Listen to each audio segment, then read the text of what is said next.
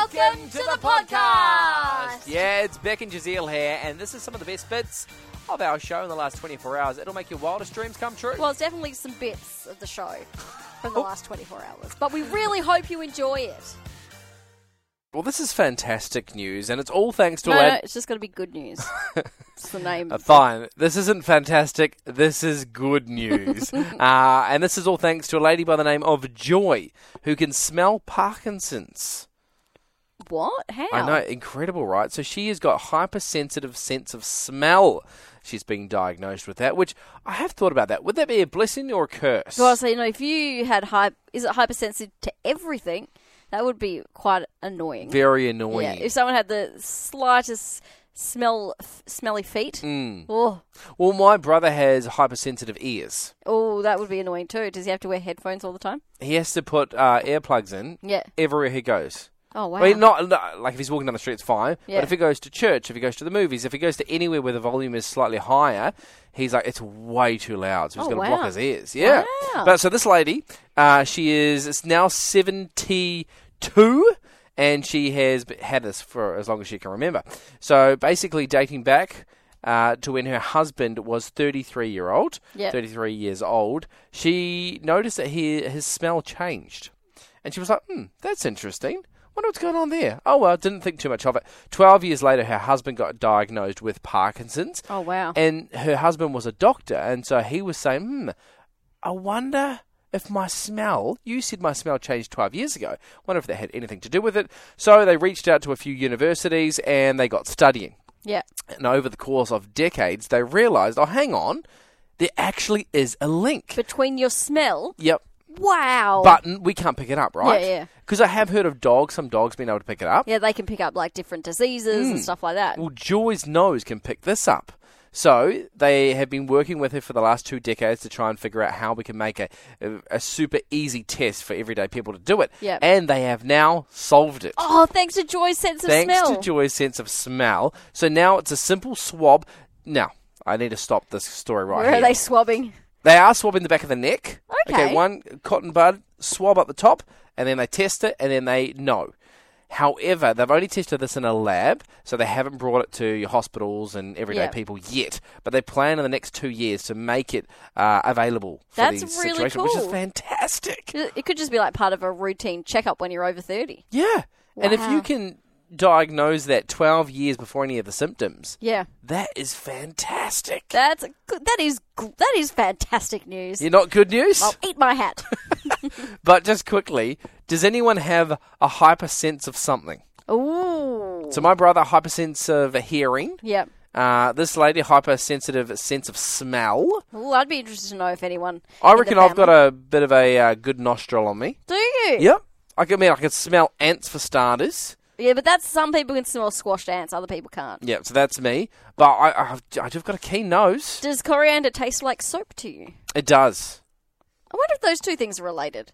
We're doing our own little experiment People here. who smell squashed ants also think coriander tastes like soap. Okay, quick poll. 0429 985 985. If you can smell ants, do you hate coriander? Let us know. 0429 985 985. Learning so much today on the show.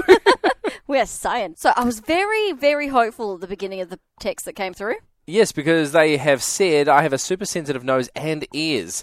I love coriander and can't smell ants. Okay, that's true to our hypothesis. Maddie said, I can smell dead ants and I cannot stand coriander. Another one that goes in line with our hypothesis. Tracy, yes, I can smell ants and I love fresh coriander. So again. Yep, Cherie, I'm the same as you, brother Jazeel.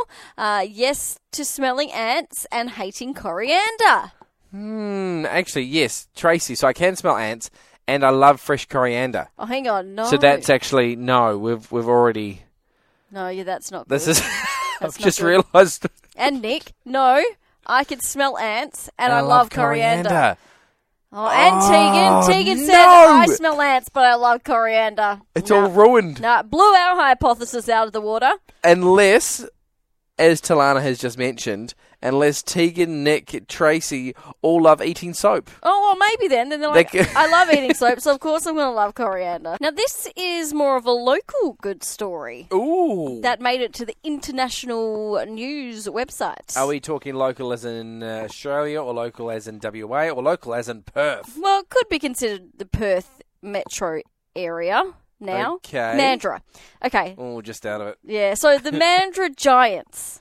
Oh, yeah, we've talked about this on the show before. We've talked about it. Well, I've got some more information around who made them and what they mean. Oh, they have meaning. I thought it was just making giants. No, so they have been put together by a Danish artist, and they're actually a community of giant trolls. Right, okay. And they've been made out of recycled natural material, and it also weaves in Aboriginal tradition, modern eco-consciousness, and, of course, pure childhood creative expression.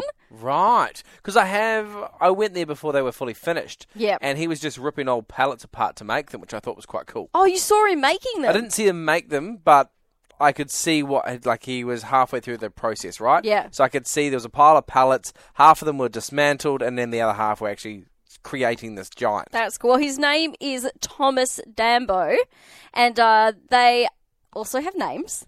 Oh, each giant? Each giant has names.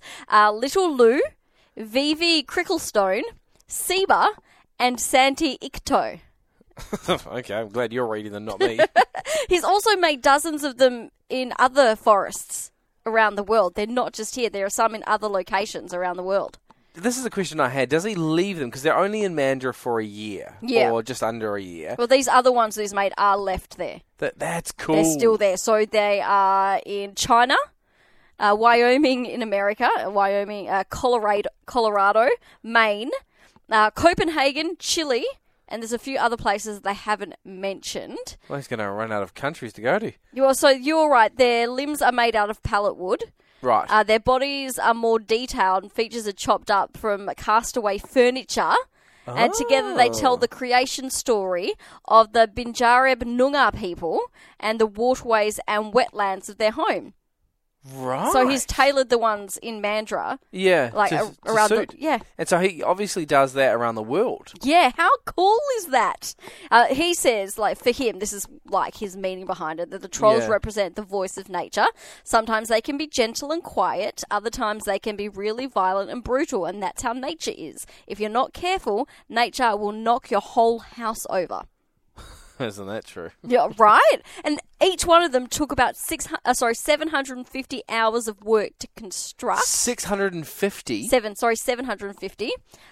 He did have some volunteers, but he also completed all the work on site. So he allowed the inspiration and energy of nature to drive the team on. Well, see, that's what I thought was very cool. Because when I heard they were coming, I was like, oh, yeah, cool. He puts them on a big ship. They come over here and he puts them up. But to be able to witness him, I guess, making it on site. Yeah. Oh, awesome. It's so cool. So I wanted to share that good news with you today. Now, if you head down there, you got a little bit of background knowledge. And you look at these giants.